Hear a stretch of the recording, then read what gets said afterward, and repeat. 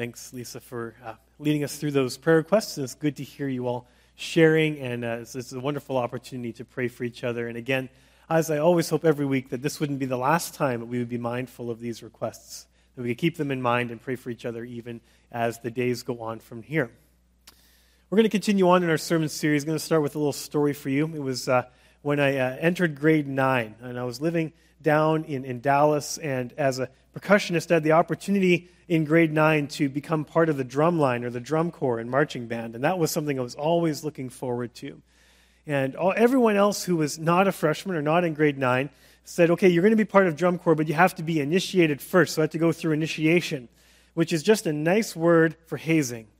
And so they have this initiation event, and they really want to test your mettle and make you as unsettled as possible. And so we went over to one of these students' houses, and they had all these different challenges and gross things we had to do in order to prove our worth to enter the drum corps.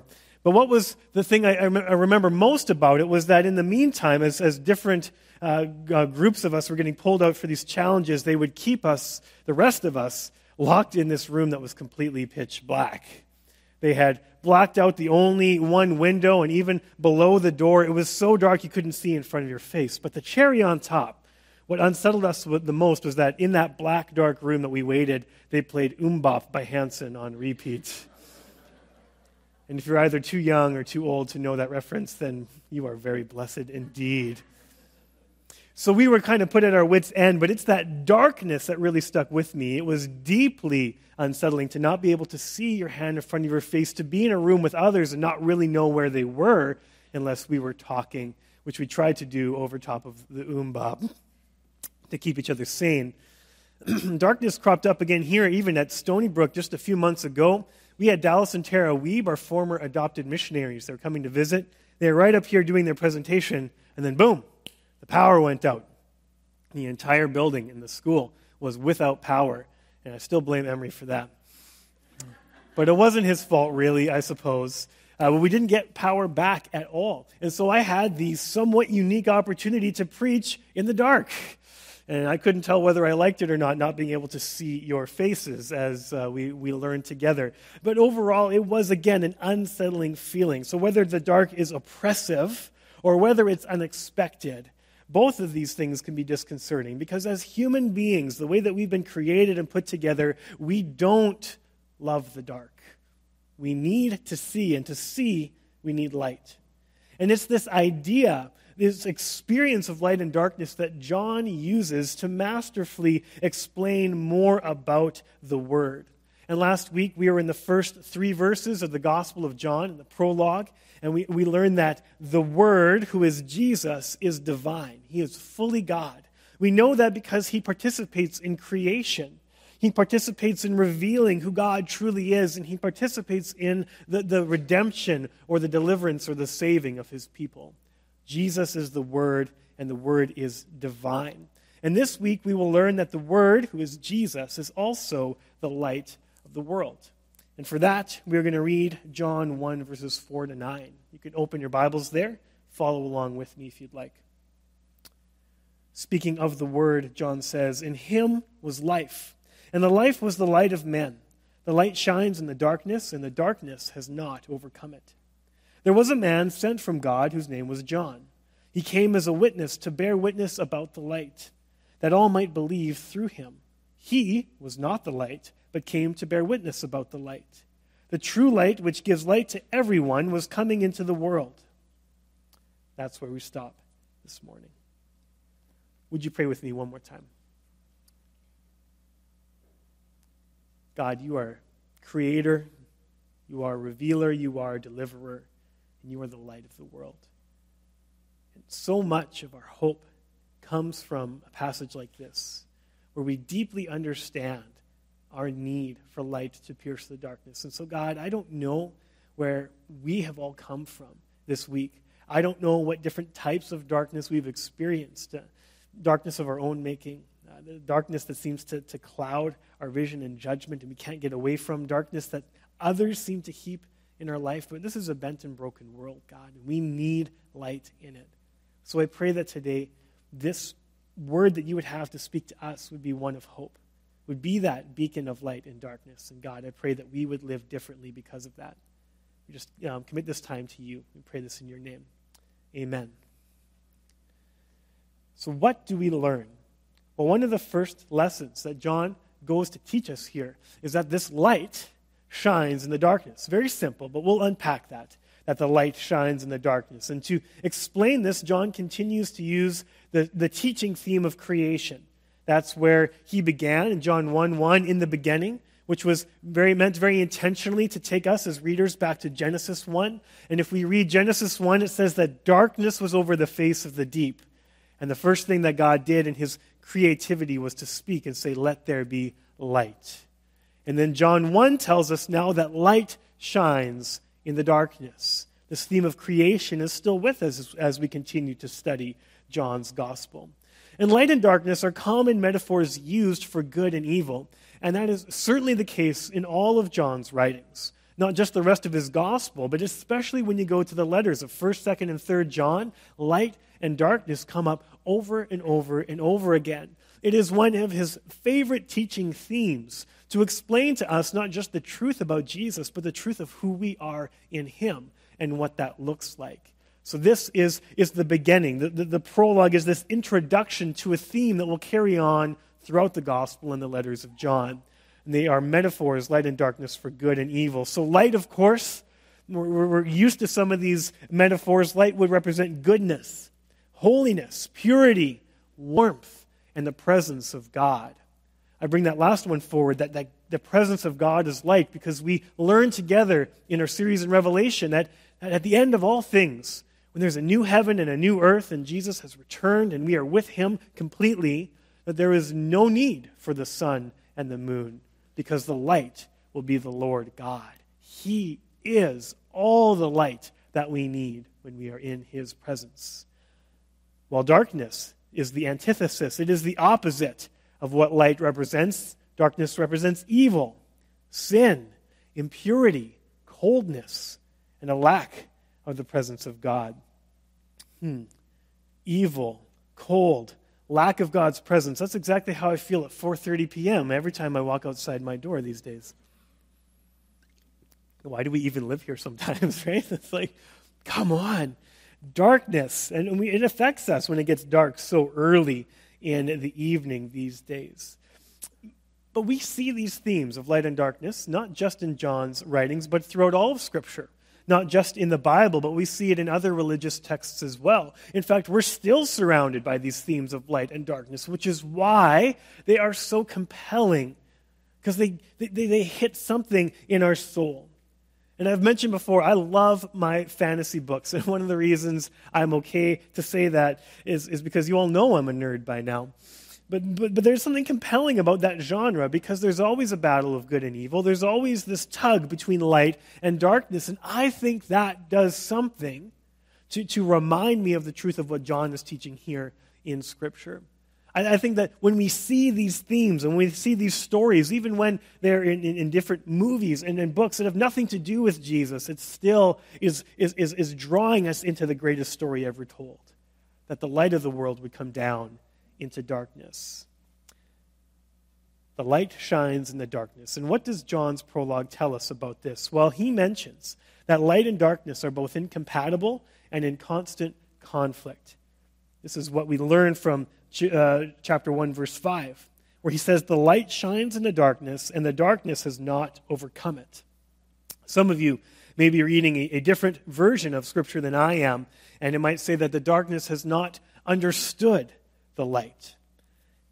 Those seem like two very different ideas. And which one is it? Well, the Greek verse that's at odds here is the verse katalambano, which means to seize or to light upon or to hold fast or to understand.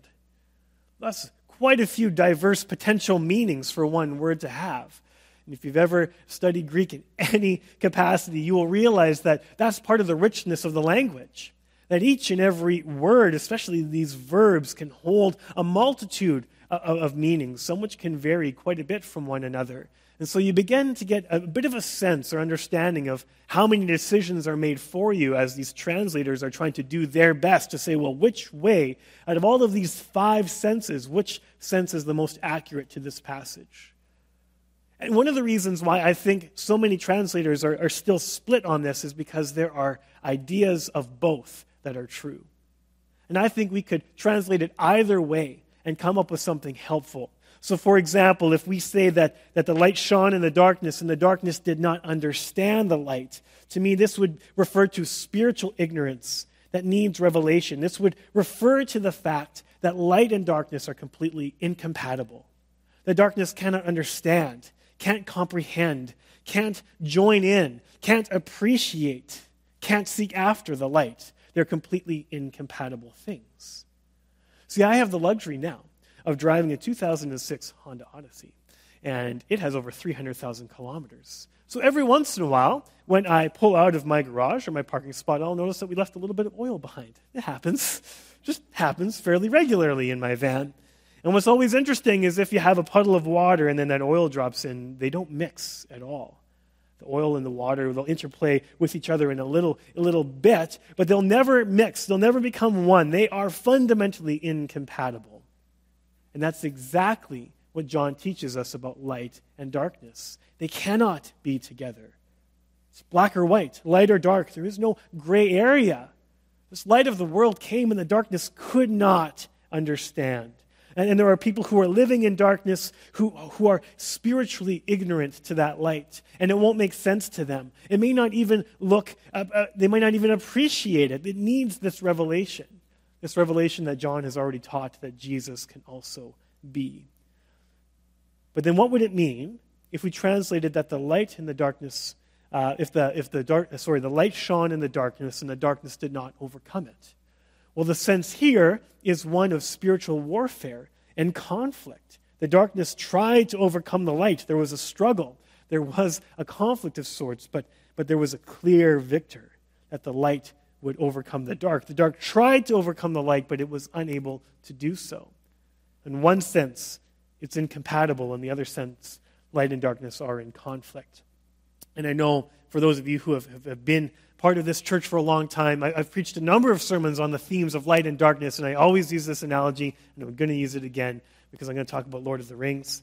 And so there's this time and this moment in Lord of the Rings where Frodo, the ring bearer, needs something, and the rest of the fellowship need these gifts given to them by Galadriel that will help them on their quest. And I know how geeky this sounds. And so then what Frodo is given is light. Light from all the goodness, all the beauty, all the majesty of Middle-earth and of the elven people captured in this vial. And then he is given this gift, and Galadriel says, this is a light for you, a light for when all other lights go out. And yes, as you would maybe know the story, Frodo goes to the outskirts of Mordor, this land of darkness, and he finds himself in the lair of Shelob, a giant spider, and this cavern is completely black and dark. And Frodo is about to be eaten by the spider, and then he pulls out this vial of light. And the light shines in the darkness. Not only does it help Frodo see, but Shelob cannot be with this light. She cannot abide the light. She has to flee. It saves Frodo's life. You see, there's this incompatibility with light and darkness, but there's also this conflict, a very one-sided conflict in which light always wins. These are some of the senses that John is teaching us when he says that the light shines in the darkness. This is hope for us. So I've set up our main points today as being a lesson that we can learn and then a response that we have to this lesson. So I'd say, because the light shines in the darkness, therefore we walk in the light. This should matter to us. This shouldn't just be an idea that we take from here, like, oh, I learned all about katalambano. I learned about a Greek verb. Okay, that's great. How does this make a difference today? We need to walk in the light. And you don't have to take my word for it. I love the way that Jesus describes it later in the Gospel of John, in a parallel passage that these passages certainly are connected to each other. John chapter 12, verses 35 and 36. And Jesus is speaking to his followers. And he said to them, "The light is among you for a little while longer. Walk while you have the light, lest darkness overtake you. The one who walks in darkness does not know where he is going. While you have the light, believe in the light, that you may become sons of light." And so immediately Jesus affirms these lessons that we've learned. He says, the one who walks in darkness does not know where he is going. There's this spiritual ignorance, this spiritual blindness that comes when we try to make it through life on our own. When we try to put everything together in a way that makes sense to us and can be controlled by us, then we find ourselves in spiritual darkness. We have not understood the light. It's incompatible. We need this revelation.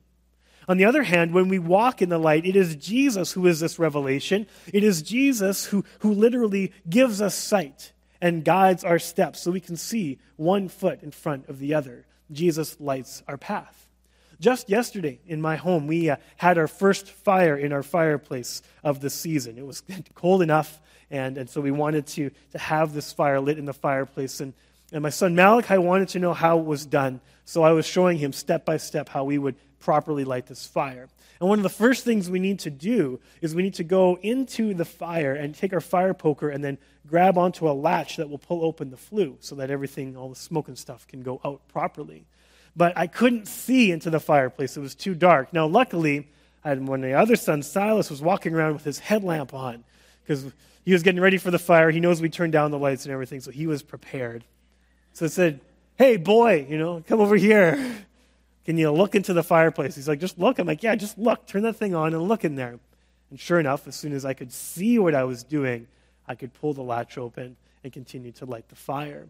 And this is the exact image. Like, we are, in and of ourselves, we walk in spiritual blindness and spiritual darkness. And I could try all day long and not know where I was going. But Jesus offers us, Jesus, the light of the world, offers us a way forward. He guides. He reveals. He doesn't leave us in this state of spiritual ignorance. Christ can help us discern what is right and what is wrong. He can help us understand what his plans may be for us. He teaches us how to view other people with his own eyes in a way that we can love and appreciate the people around us just the way that he does. And so many more things. Like, this is Jesus, this light of the world. It is how we walk in the light. Because the light shone in the darkness did not understand the light. And yet, in Jesus' teaching here in John 12, he says that darkness still threatens to overtake the disciples. And that verb for overtake is the exact same verb that we just witnessed in John chapter 5. So this conflict is still going on. And it's easy to walk in the light for the disciples because the light was right there beside them. And Jesus is preparing them to say, continue, always, each and every day, walk in the light. And if you do, you'll have victory. But if you stop, then the darkness still threatens to overtake you. This speaks to the conflict, but the fact that we have victory in the light of Jesus when we walk in the light. When we walk in the light. And walking in the light is the practical everyday experience of living out our faith. So you say, okay, I'm tracking with you, Pastor. I need to trust in Jesus, and he's the light of the world. I need to walk in the light. Does that mean, no, it's not just a belief. It's not just believing something to be true. It's not having a worldview where now you say, okay, I'm going to look at the world this way. It's not a repeat after me prayer. It's a day in, day out, living out of your faith, of saying, today I choose to follow Jesus. Today I choose to follow his example. Today, when he shines a light on my path, I will follow. How we live, as Jesus says, how we walk matters. And John explains this even further in his writings in 1 John chapter 2. Again, we should be not surprised at all to see the theme of light and darkness come up again. This is what John says in chapter 2, verse 8. At the same time, it is a new commandment that I am writing to you, which is true in him and in you, because the darkness is passing away and the true light is already shining. Does that sound familiar? It should. Whoever says he is in the light and hates his brother is still in darkness. Whoever loves his brother abides in the light, and in him there is no cause for stumbling. But whoever hates his brother is in the darkness and walks in the darkness and does not know where he is going, because the darkness has blinded his eyes. The darkness has blinded his eyes. So what is the evidence of walking in the light? What does John put before us? And again, when we read 1 John, and I encourage you to read it, it is hard. He takes away this middle ground. He talks about how important it is to live out these things in faith. But John never says this is how we earn God's favor. He never says this is how we deserve our faith or our salvation. He says, if you have this light in you, then this is the evidence of this being true. This is a test. This is how you can know. If you have the light within you, it will pour out of you, and it will look like this. That's what John is teaching. And what is this evidence of the light? It is that we would love our brothers and sisters. And in particular, in the sense that John is using it here, it means first and foremost our brothers and sisters in Christ, our faith community, our spiritual family of which we are all a part. But it is equally true to establish this even further and to know that we are called to love all the people around us, just the way that Jesus modeled this for us by living and dying and raising again for them. We are called to love all others. That is the evidence of light, just as the evidence of darkness would be hatred and animosity towards other people. What evidence is there in our life? Now, the Christmas season provides ample opportunities to walk in the light by displaying love for others. So I was encouraged by all those shoeboxes that we were able to pack and put together for Operation Christmas Child. And we sent those away and gave gifts to children across the world who would not have a gift otherwise. And in that way, I believe we showed evidence of walking in the light. I know even now, there are in our community, the donations are being accepted for Christmas hampers. And so maybe you have something that you can give to those who maybe don't have as much to eat as we do during the Christmas season. Or perhaps you or your small group want to get together and help deliver those Christmas hampers when they're ready to go closer to Christmas time. Whatever the case may be, there are tangible ways to show our love for our brothers and sisters and those around us and to walk in the light. And yes, we're going to be getting together with friends and family this year, and for some of you that might be exciting. For others of you, it might be a little more intimidating. Comedian Jim Gaffigan put it this way. He said, over COVID, for 2 years, there were no weddings, no kids' birthday parties, no family gatherings, but it wasn't all good news. Right? And we're in family gathering season right now. And those people can be those ones that just push your buttons, that drive you crazy, that are not kind to you. And how you treat them matters. It's probably the best opportunity you may be given to walk in the light and to share that light with others. So many more ways. Again, not to earn the light, but to reveal the light at work in you. And do your actions reveal that you are walking in the light or in darkness? That's our first point and our first response to it. The second thing we learn here is that the light shines in the darkness. It shines for everyone. John describes the Word, who is Jesus, as being the light of men.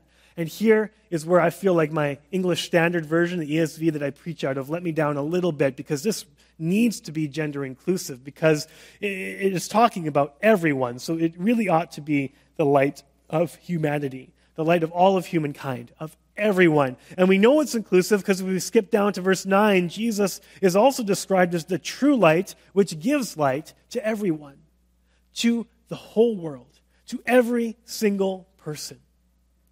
Jesus is for every single person. And when he entered the world, this was good news for every single person, for everyone. And so those who were looking for Jesus the most to arrive as the Messiah were the Jewish people. They had the prophecies, they had the expectations, they were looking for the Messiah, and they always expected that the coming of the Messiah would be good news for them.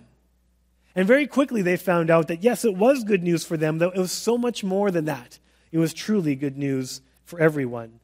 And we're reminded of that in a more traditional Christmas story, Luke chapter 2, of which I have childhood memories of doing this in school plays or in church plays.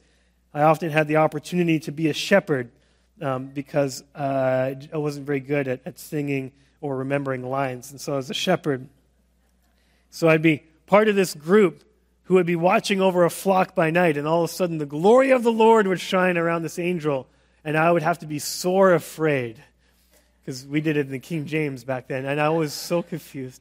What does it mean to be sore afraid? I'm like, so afraid, but sore afraid. I still don't know why we translated it like that. But they were sore afraid. But that's not the point. The point is what the angel said to them. What message did he have? The angel said to them, "Fear not, for behold, I bring you good news of great joy that will be for all the people. For unto you is born this day in the city of David a Savior, who is Christ the Lord." This is good news. It is good news for you. It is good news for me. It is good news for the entire world. And so, yes, Jesus exceeded all the expectations that Israel had for their Messiah. But he continues to exceed our expectations today. And if he does not, then we believe about him not quite rightly. Jesus is still exceeding our expectations. He is still the light of the entire world. And we should not be surprised. We shouldn't be surprised that this has always been the case. God had left lots of notes in the prophets that through Israel, that this would be his plan, that he would always work through his people to be a light to the nations. I love it. In Isaiah 49:6, we read this: "It is too light a thing that you should be my servant, to raise up the tribes of Jacob and to bring back the preserved of Israel. I will make you a light for the nations, that my salvation may reach to the end of the earth."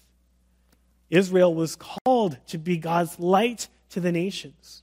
And Jesus then fulfilled Israel's calling as a true light for all people. And now salvation does extend to the ends of the earth. In Christ, salvation is available to each and every person. In Christ, no matter what type of darkness you're experiencing now, there is a light that can pierce through, and it can overcome, and it can push back that darkness. And you can have the presence of God now and forever.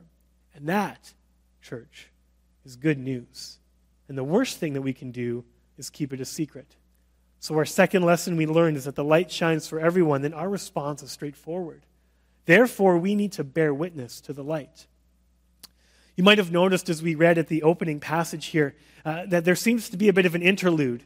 John starts talking about Jesus, the Word, as the light, and then he continues to talk about that in verse 9, but in between, he decides to highlight and include the role in the ministry of John the Baptist. Now, we shouldn't get confused. John the Apostle, the author of this gospel, never refers to himself by name. So when he says John, he's referring to the person of John the Baptist. And why would he do this? Why would he interrupt his line of thinking? In the middle of talking about Jesus, he talks about John. I think it's very intentional. I believe the apostle does this to highlight John the Baptist's role in bearing witness to the light.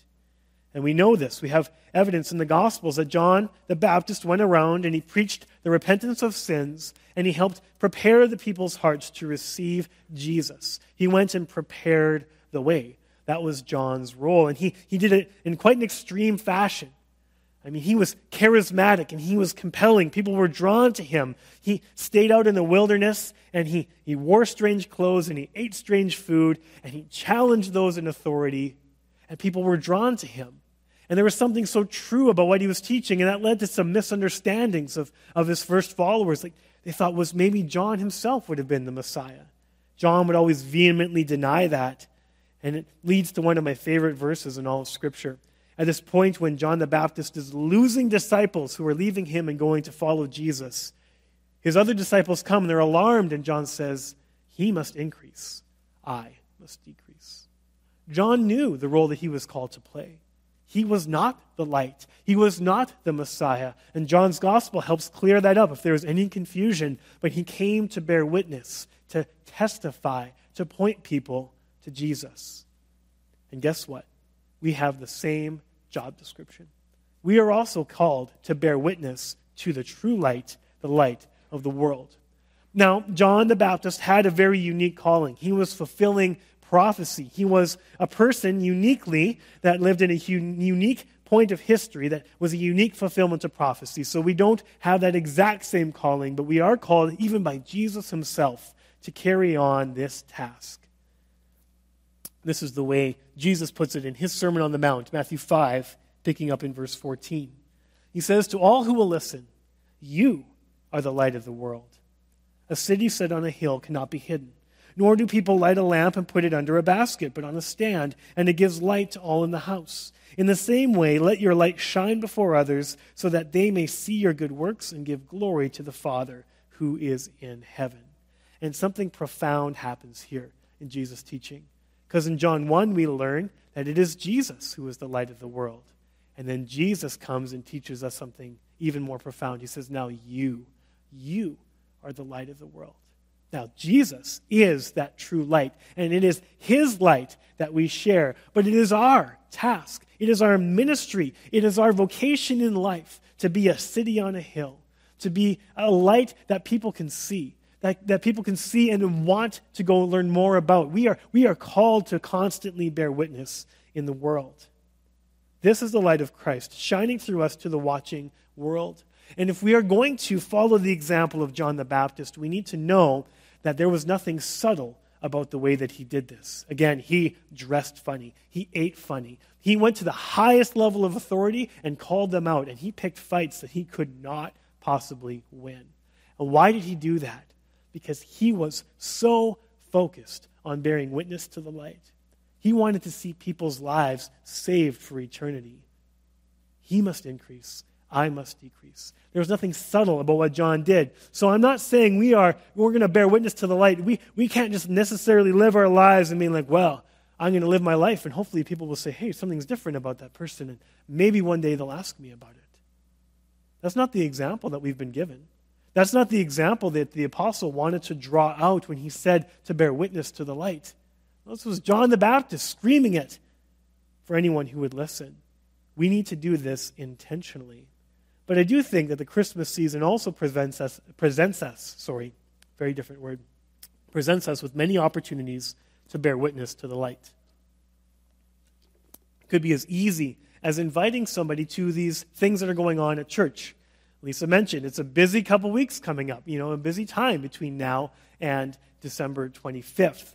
But there are also opportunities for you, if you're uncomfortable sharing what you believe with someone, you could just invite them to church and say, hey, we're going through this Advent series, and I think you might appreciate what's being taught here.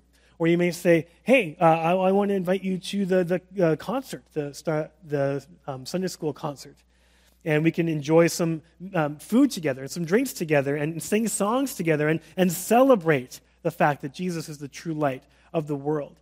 Or perhaps you have some people coming over for supper on Christmas Eve and you say, hey, come a little early. We'll go to the Christmas Eve service at 4:30. Just come and see. And see what it means that we celebrate this light of the world. And then we'll go and have supper right after. It could be as easy as that invitation. Part of what you can do. But I think it should still go beyond that. And when appropriate, I would encourage you to share the real meaning of the Christmas season with so many of those who are around you caught up in the busyness and the consumerism of it all. So many different things vying for our attention, vying for our money, vying for our time. And yet here we are proclaiming that Jesus is the light of the world, and we need to proclaim that more than in these four walls. It has to go further. And our goal is the same as John the Baptist. He didn't do this just because he was told to. He didn't do it out of duty or obligation. John says that he came to bear witness about the light, that all might believe through him. And may it be true that there are those who will come to believe in this light that can pierce through their darkness because we had the opportunity to bear witness. So as the music team comes, we're going to sing one more song here this morning. I just want to remind us all of what we've learned today. John has taught us that Jesus is the true light of the world, and he shines in the darkness. Darkness cannot understand him. Darkness cannot overcome him. It tried at the cross. The forces of darkness tried their best to overcome this light. And that moment that looked like apparent defeat was the ultimate victory for the light of the world. And our response is to walk in the light, to live as active followers of Jesus, obeying his commands and following his example. We also learn that the true light of the world is for everyone. That John the Baptist came to testify about Jesus and point people to him. He must increase and I must decrease. Likewise, we are given the task to be the light of the world, to point people to Jesus, the true light. And whatever your darkness may be, whatever their darkness may be, know that no darkness can overcome the light. And this truth can transform lives this Christmas.